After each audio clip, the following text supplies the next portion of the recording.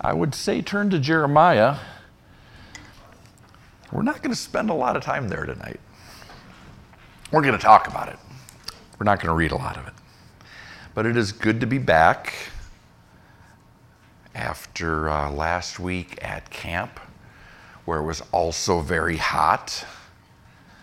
But God did some really, really cool things that encourage you to talk to the youth maybe as they're exiting the annex and you're exiting the main building, and ask them to share some of their camp stories. God did some pretty substantial things in Hearts. It's always cool to have an up-close seat for things like that. And then Sunday morning, I was at Calvary Ark City. Robbie and Diane send their greetings. Continue to pray for Robbie. He has a pause this week from his chemo schedule, and then he goes back, I think, for 3 more rounds, he said, and then they'll do a PET scan and see what the effect has been and what kind of surgery, if any, they're going to attempt. So I know that they're grateful for the prayers. Ryan is going to be filling in for me, I think it's September. We agreed to swap pulpits this year, and he's a fantastic teacher. If you've never heard Robbie and Diane's son, Ryan, who now pastors Calvary Ark City, if you've never heard him teach, he is a gifted teacher. He and I are also both going to be teaching at the conference the first week in August at Calvary Chapel, Johnson County. It used to be called the PALS Conference, Pastors and Leaders. Now they're just calling it the Johnson County Bible Conference.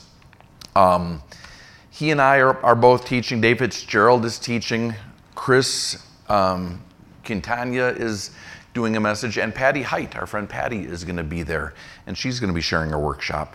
So that's going to be a blessed time. It begins Thursday evening, August the 3rd. I think I have that date right.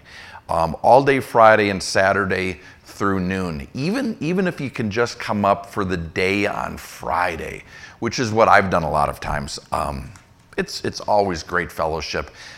The folks at Johnson County, just wonderful hospitality, no charge at all. They do ask for pre-registration just so that they have enough food, but the food is always great. Anyway, Jeremiah. Jeremiah is a substantial undertaking. It's not an easy lift. And it's substantial not just because the length, although it is long, it's 52 chapters, and not just because of the subject matter, although the subject matter is a bit daunting. Jeremiah is writing to and about Judah during a time of national crisis. And he's also writing at great personal cost to himself along the way. Not all of the time, but not none of the time. It's costing him to serve, to speak, to write, to preach. It's not for nothing that he's called the weeping prophet. It's a challenging book for those reasons. It's a challenging book because it's not dispassionate. It's not an objective observer standing off to the sidelines, offering commentary about something, on something about which he's disinterested. He's in the middle of it, experiencing it, suffering, even as he's writing about it. And just to up the degree of difficulty, if all of that weren't challenge enough, Jeremiah is not written in any kind of coherent order. And it's not even a little bit chronological. If you were with us during Isaiah, you remember from time to time we would be challenged, from time to time we would feel a bit frustrated because we'd reach a point and we don't know exactly when Isaiah's writing this. And depending upon when he's writing it, that has to do with our understanding of it, because a lot of his prophecy had both short-term and long-term fulfillments. So if we're not sure when he's writing, well, we're not sure exactly what the short-term is. That sort of thing happened occasionally in Isaiah. It's going to happen continually in Jeremiah. It's going to be the norm. Jeremiah writes over a span of 40 years, 52 chapters, that span 40 years, and they bounce back and forth all over the place, sometimes even within a single chapter. Every once in a while, sometimes we can anchor to a time and a place. Every once in a while we can say, okay, this happened while this was being written while this happened, because there's a textual clue. There'll be a reference to a king or a battle or some historical event. But for the most part, it's almost like a collection of topical messages just gathered together maybe at the end of Jeremiah's ministry. And that's actually what a lot of commentators think that it is. A lot of commentators think that's exactly what it is. Sort of a compilation of the life's work of Jeremiah, either assembled by Jeremiah at the end of his life or maybe by his secretary Baruch after Jeremiah passed on. I mean, it reads like that. It reads, analogy, it reads like a greatest hit album by your favorite band, or a 4 CD box set, released 20 years after they stopped recording everything. Great stuff in there, great content. You love all of the individual tracks, but it lacks the flow, it lacks the sequence of a well-constructed album. Which, by the way, none of which is to be critical. Obviously, the Holy Spirit did this the way that he did this for a reason, and the content is magnificent. Just a caution, we need to go in with a solid working understanding of the historical context, because Jeremiah isn't always going to provide it for us, at least not directly. I was reminded, when were we talking, Michaela? Last night. I was reminded in a conversation last night about the importance of historical context. We were talking about 1 Timothy. Paul writes to Timothy as Timothy goes to take over the church in Ephesus. Nowhere in 1 Timothy does it mention that Ephesus is the capital, is the epicenter of worship of the Greek goddess Artemis. Now, we read that in Acts 19. In fact, when we finish up Romans this weekend, we will be back in the book of Acts, and we're going to reinsert ourselves at more or less that exact point, talking all about worship of Artemis and the impact that it had on Paul's ministry while he was in Ephesus. So we know that. We know that from Scripture. We know that from history. But we don't always carry that understanding when we read 1 Timothy. But if you've read 1 Timothy lately, Paul keeps coming back again and again to this theme of idle talk. Turn away from idle talk. Look out for women and caution them about their idle talk. Why is Paul so concerned about this? Well, if we look at what the Greek word really means and we put it in the historical context that this is a center of Artemis worship, what Paul's really talking about is false worship. Nonsense songs and prayers offered to Artemis. We don't get that within 1 Timothy. We have to carry that understanding into 1 Timothy from other parts of Scripture. And in much the same way, we need to have a good working understanding of the historical context of Jeremiah, and we have to carry it into our reading of Jeremiah because he's not going to give it to us. All of which to say, we're going to take one of those go slow now to go fast later Wednesdays and load in the historical context that we're going to need studying the book of Jeremiah together. So let's refresh our memory on what's happening in Judah before and during the time of Jeremiah's ministry. Doing that now, I think, will help us understand and appreciate and apply the messages that Jeremiah has to share as we get into the text in coming weeks. When we left off historically, we were in Isaiah, and specifically, we were in Isaiah 37, 38, 39, the end of the historical section. And if you think back, that's when Judah was nearly defeated by the Assyrians. Much of Judah, in fact, had been conquered, had been overrun by the Assyrian army. The only remaining stronghold was Jerusalem. And in 701 BC, Sennacherib's army laid siege to Jerusalem when King Hezekiah decided, This might be a good time to seek the Lord. So he did, and God answered, and the Assyrians were routed. This was a practical outworking of, if my people who are called by my name will humble themselves and pray and seek my face and turn from their wicked ways, then I'll hear from heaven and heal their land. Hezekiah did what God had instructed, and God responded in accordance with his promise. That's one of the reasons that Hezekiah is remembered as one of the good kings of Judah. Once the kingdom divided, Israel, the northern kingdom, had 0 good kings. Judah had some good kings, had some bad kings. Hezekiah is remembered as one of the better ones. Got some things wrong, got a lot of things right, but the fact that he ended the way that he did has a lot to do with why we remember him as a good king. He's followed by a very bad king. He's followed by Manasseh, arguably the worst king, worst as in most evil that Judah ever had. He undid all of the good things that Hezekiah did. He reversed all of the reforms. He rebuilt the shrines to idols, the high places. In the eyes of some commentators, he left the land as bad as it was, as given over to pagan worship as it was when Joshua first invaded, when Joshua first marched against the Canaanites. That's bad. 639 BC, finally, Manasseh has the good grace to pass on and is succeeded by Josiah. I think about a guy like Manasseh. I was stunned as a young believer the first time I heard a pastor pray for someone to meet his maker. I'm like, do we get to do that?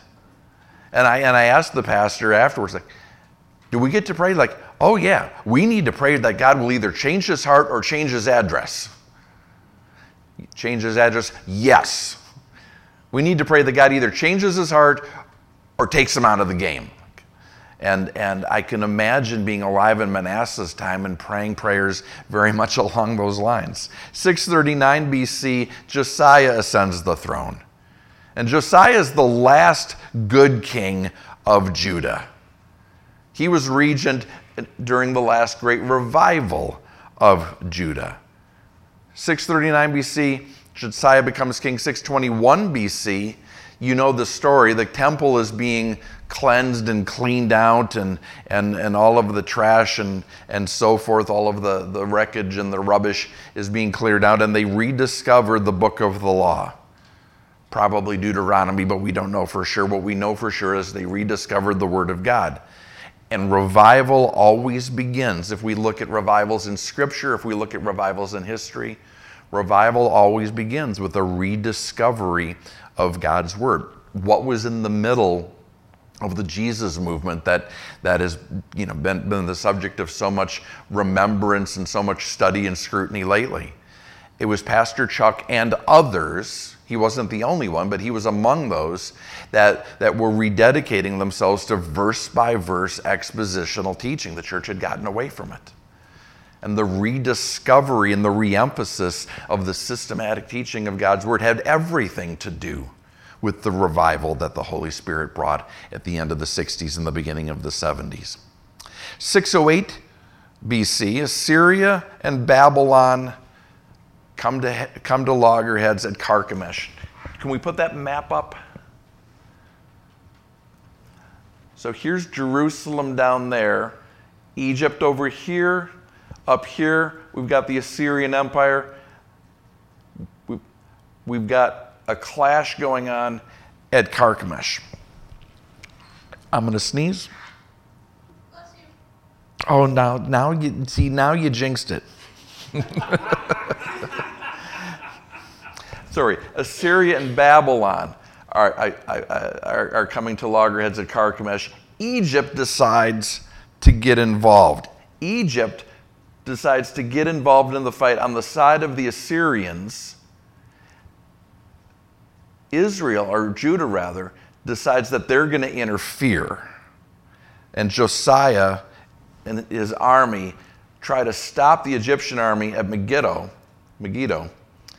and Josiah is killed. Egypt proceeds to get involved the way they wanted to at Carchemish. Josiah's killed. The people of Judah knew who they wanted. They wanted one of Josiah's sons. They wanted Jehoahaz to be the next king. He wasn't a good guy. It didn't matter very much. He was only in office 3 months.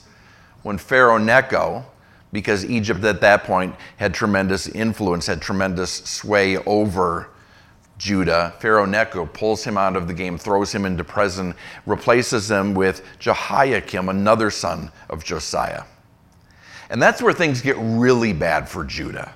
If Manasseh is the worst, the most evil of all of Judah's kings, Jehoiakim, he's in the running for number 2. You can make an argument that he's first runner-up. Manasseh undid all of the reforms of Hezekiah. Jehoiakim undid all the reforms of Josiah, reinstituted pagan worship blatantly, flagrantly, openly, exploited people for his own profit and pleasure, did everything that God said don't do, did everything that God warned through Isaiah and the other prophets would lead to their judgment. Everything that God says he hates, Jehoiakim said, and I love. Everything that God promised to judge the nation for, Jehoiakim embraced. He becomes king in 608 BC. 605, Babylon finally prevails. It's called the Battle of Carchemish, but it went on for years. The campaign, the war, call it what you will. Babylon finally prevails. The combined forces of Assyria and Egypt aren't enough. So the Assyrian Empire effectively is absorbed by the Babylonian Empire at that point. And Nebuchadnezzar is feeling his oats. Nebuchadnezzar says, I'm really quite something. And he immediately flexes and invades Judah and marches on Jerusalem. That's 605 BC. That might cause a little dissonance in some of our brains because we're programmed to think, wait, 586 BC is when Babylon defeats Jerusalem. And that's right. But there were actually several advances, several military excursions against Jerusalem leading up to that. Side note for my Wednesday night friends, that gets important when you're calculating the 70 years of captivity, because 70 years of captivity from 586 BC doesn't even come close to working. But if we remember, hey, 605 BC, that was the first time Nebuchadnezzar comes against Jerusalem, invades Judah, marches on Jerusalem, doesn't destroy it, does take prisoners including Daniel and his friends. He also begins to tax the Jewish people heavily, makes Judah pay tribute, which buys Judah, literally buys for Judah, a season of stability. They pay for stability with their taxes until Jehoiakim gets greedy and starts holding out on Nebuchadnezzar. At which point Neb says, okay, so I think I need to explain myself a little bit more clearly. And he rolls back to Jerusalem in 597, takes 10,000 more prisoners, and probably has Jehoiakim killed. The circumstances are a little fuzzy, fog of war and all of that. Jehoiakim ends up dead during that drama. With Jehoiakim out of the picture, Jehoiachin, his son, becomes king. And as king, he promptly surrenders. His first act of king is to surrender to Babylon. He ends up taken to Babylon and is treated very well. He's rewarded for his treachery. But at that point, still 597 BC, Zedekiah becomes king. He's another son of Josiah. So he's the third son of Josiah to ascend the throne. Zedekiah's defining characteristic, he's a flake. Follow God, follow the people. Listen to the Lord, listen to the people. Align with Babylon, align with Egypt. Align with Babylon, throw in with Egypt. He's back and forth and back and forth. Finally, 586 BC, Nebuchadnezzar asks himself, why am I bothering? This isn't worth it. He's making it too hard for me. So Nebuchadnezzar in 586 invades a third time, and this is the time that we think about, the time where he burns the city, destroys the temple, and carries off almost all of the remaining inhabitants into captivity. and no one could say that Judah wasn't warned. 586, Hosea, Amos, Isaiah, those guys began prophesying 200 years earlier almost. Elisha, 300 years earlier. So that's the context of Jeremiah's ministry. He's called to ministry. One of the concrete dates that we do get, ish. People quibble about it, but most commentators are reasonably sure he's called to ministry in 726 BC during the reign of Josiah. And he's variously described as a youth or a young man or even a young boy, depending on how you translate the word in Jeremiah chapter 1, verse 6. Best translation is probably young boy.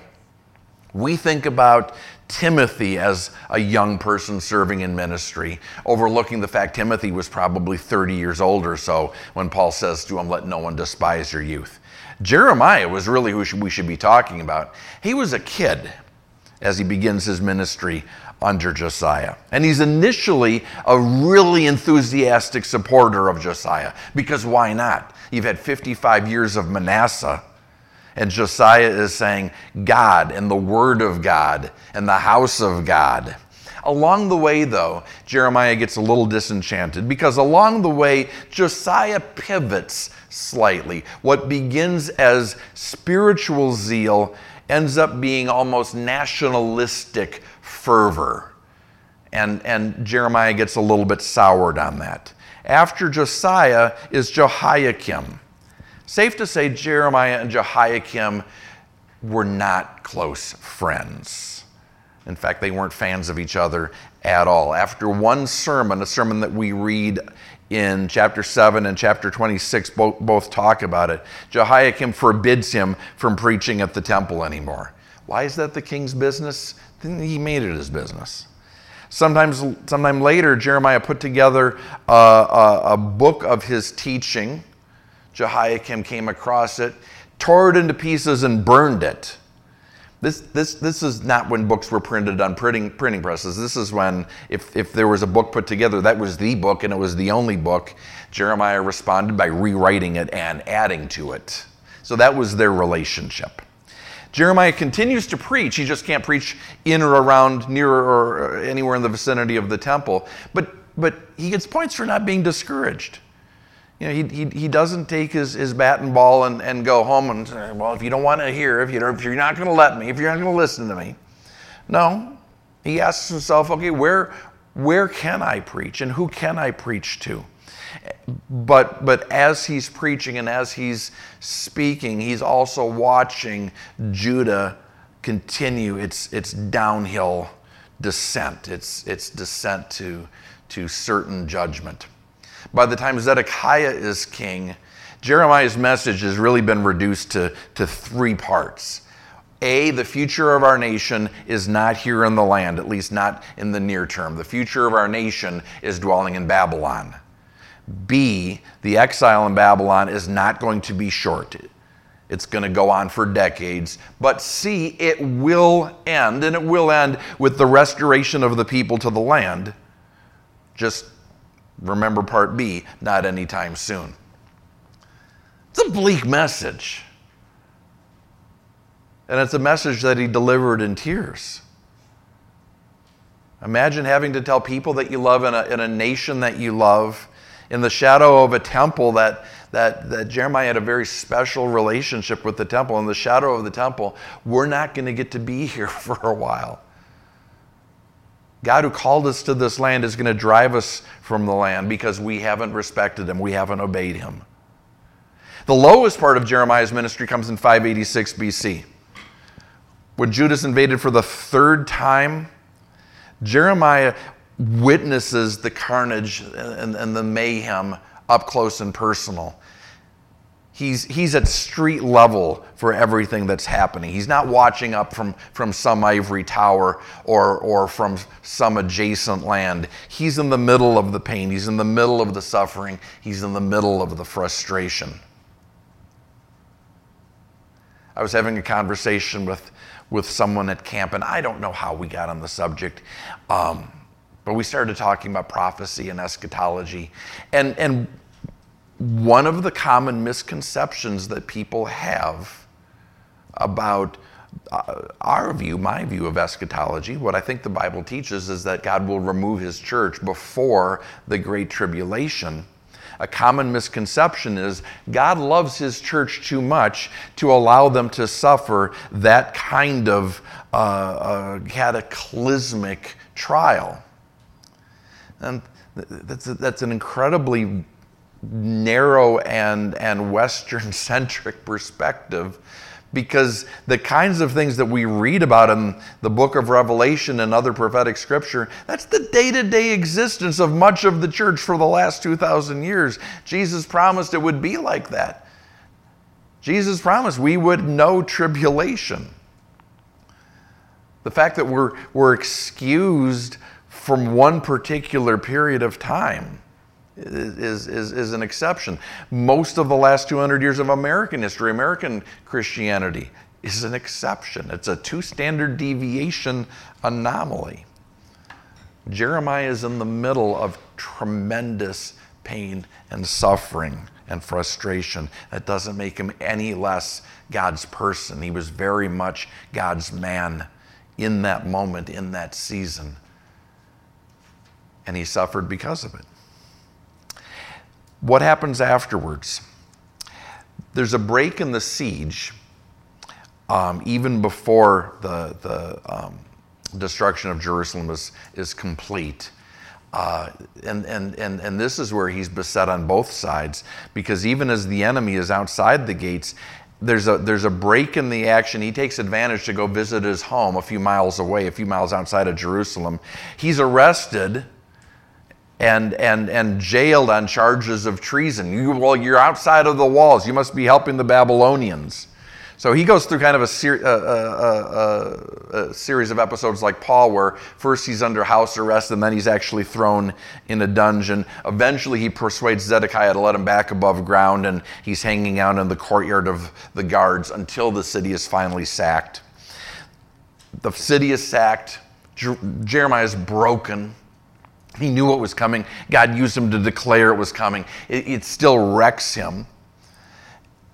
But in his brokenness, he perseveres. Nebuchadnezzar gives him a choice. You can go to Babylon and you'll live a good life, or you can stay in Judah and fend for yourself. Jeremiah elects to stay in Judah because it's not about him.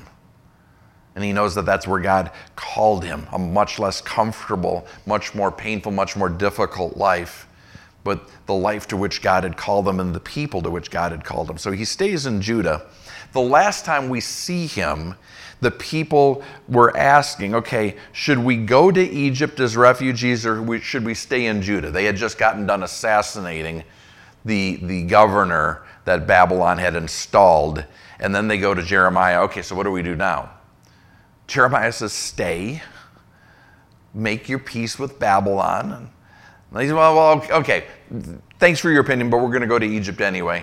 Jeremiah goes with them, may not have been his choice, to continue warning them, if you keep defying God, bad things are going to keep happening. It's going to be a challenging study, Jeremiah. Challenging in scope, 40 years, and not 40 years of change, 40 years of tumult, and 40 years of growth in Jeremiah as we sort out, okay, this is something that he spoke early on, this is something that he spoke later in his ministry. He's not the same guy at the end that he is at the beginning. Who of us would be? I was talking to a friend who he actually happened to catch me teaching online at Calvary Ark City. And he said, you don't teach the same way that you did when you were in New Jersey. I hope not. It was 13 years ago. 13 years times 50 weeks nominally in a year times twice. Conservatively, I've preached 1,200 sermons since then. I would hope that something is different. Jeremiah is real different after 40 years. Challenge in scope, challenge in organization. There isn't any. No clear chronology. Some chapters bounce all around in time. Challenging subject matter. What is it to follow God in a nation that's intent on abandoning God? There are going to be some parallels for us to consider as we make our way through Jeremiah. What is it for us to follow God in a nation abandoning God? I hope that in some ways that this is a preview. I hope that perhaps we're going into the days of Josiah and God will bring revival again. You probably saw the headlines, the news articles that Greg Laurie and Harvest baptized 4,500 people in Pirates Cove last weekend. Pirates Cove, the site of the baptisms during the Jesus movement, and Costa Mesa has baptized there nonstop for the last 50 years. 4,500. That's staggering. Is it a move of the Spirit? Is it a stunt? Is it wishful thinking? I don't know. I hope it's a move of the Spirit. I'm praying for revival. But I also look at the reign of Josiah. There was revival in the time of Josiah, genuine revival, no two ways about it. But at the same time, it was too little too late to save the nation. It saved people. And it extended the horizon. It delayed judgment, but judgment was still going to happen. Evil had become too institutionalized. Immorality was too hardwired into the culture by then. I think that's probably where we're headed. Assuming that God brings revival, which he may or may not. I'm praying that he will. But I think even revival will be too late to save America. I'm praying that God will use revival to save Americans. That God will use revival to give us a reprieve, to give us a few more years. That a few more souls might be rescued. But I don't know that everything that has gone wrong in America can get undone, even by revival. The hearts of men have grown too cold. The wickedness is so entrenched. That said, don't put God in a box. I do wonder, though, as we look at these decades of Jeremiah, if there isn't a parallel. And if we aren't seeing a preview of our own demise as a nation. Because I suspect that we're going to face a lot of the same choices that Jeremiah faced, even in these next few years. Jeremiah had to consider what it was to align himself with a leader who pursued nationalist goals wrapped up in spiritual language. He had to consider when it was time to set aside national pride for the sake of spiritual humility. He had to ponder what it was to continue ministry in the midst of dialogue that was colored by identity politics. And he had to consider what it was to continue ministry under real persecution. We have not seen that yet. I get impatient when Americans talk about being persecuted for their faith. It's insulting to those who are tortured, beaten, raped, murdered for their faith. Are we inconvenienced? We're starting to be. Discriminated against? Yeah. Persecuted? That's too big a word. That's too big a word. But I don't know that it will be for long. Challenging stuff. Relevant stuff. I think it's going to be really interesting to be studying Jeremiah against the backdrop of the 2024 primary season. I think it's going to be exciting. I think we're going to be challenged. Lord, thank you for your word. It is timeless and it is treasure. It's deep, beyond our abilities to delve, and yet so applicable, so relevant. And we thank you that it's so very personal. We can see universal truths, but we can also hear specific, unique encouragement, exhortation. Your word is alive. And as we sojourn in it, as we embark on this journey through Jeremiah, I pray that you'd speak to us. I just have a tremendous sense that you have treasure waiting for us here. You're the rewarder of those who diligently seek you, Lord. We look forward to your blessings. In Jesus' name, amen.